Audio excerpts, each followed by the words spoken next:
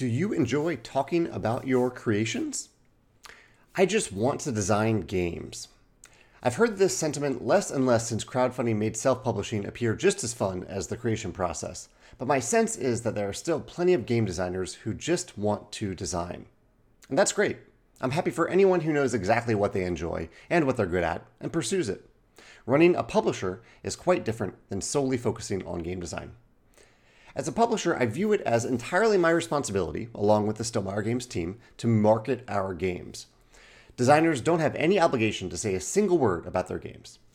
However, I can say that it's really nice when a designer is willing to talk about their creations.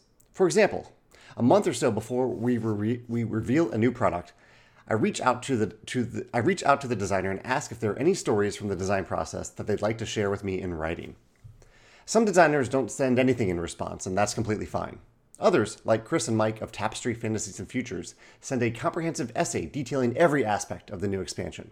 It's really helpful to quote from such stories when I'm composing the design diaries.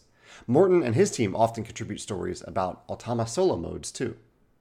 Their willingness to chat about the expansion may have helped me think to include them in a video I usually film alone about the My Favorite Mechanism. We hopped on Zoom with our advanced copies and minimal prep, and we just chatted about some of our favorite new civs, tapestry cards, tech cards, and capital cities for 30 minutes. I posted the conversation on our YouTube channel yesterday. Part of the reason I'm mentioning this is that I think a lot of people are uncomfortable with self-promotion and have no interest in marketing. But I think a better way to look at it is, do you enjoy talking about your creations? For some people, the answer may still be no. Maybe you really do just want to design, nothing more. That's still okay. But I would bet that most creators get at least a little excited by the chance to talk about their work. The other part of the reason I'm mentioning this is because I think a designer's willingness to talk about their game can increase the game's chances of success.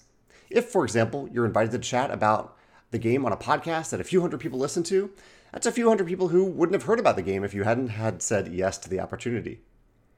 You can also take a more active role in talking about your creations and or the inspirations for your creations by having some sort of home base, hub, or blog where people can follow your work. Chris has a website where he does exactly that, and you're literally reading this post on our home base right now. Unless you're listening to it. Overall, if you have the mindset of, I just want to design, I hope you're open to some self-reflection about whether that statement is fully true for you. Maybe it is. Or maybe you actually do like talking about your creations or their inspirations, and hopefully you can identify the forms of expression that work best for you. Do you enjoy talking about your creations? Have you found that there are certain forms of media that work better for you than others? Social media, blog, podcast, video, etc.? Let me know in the comments below.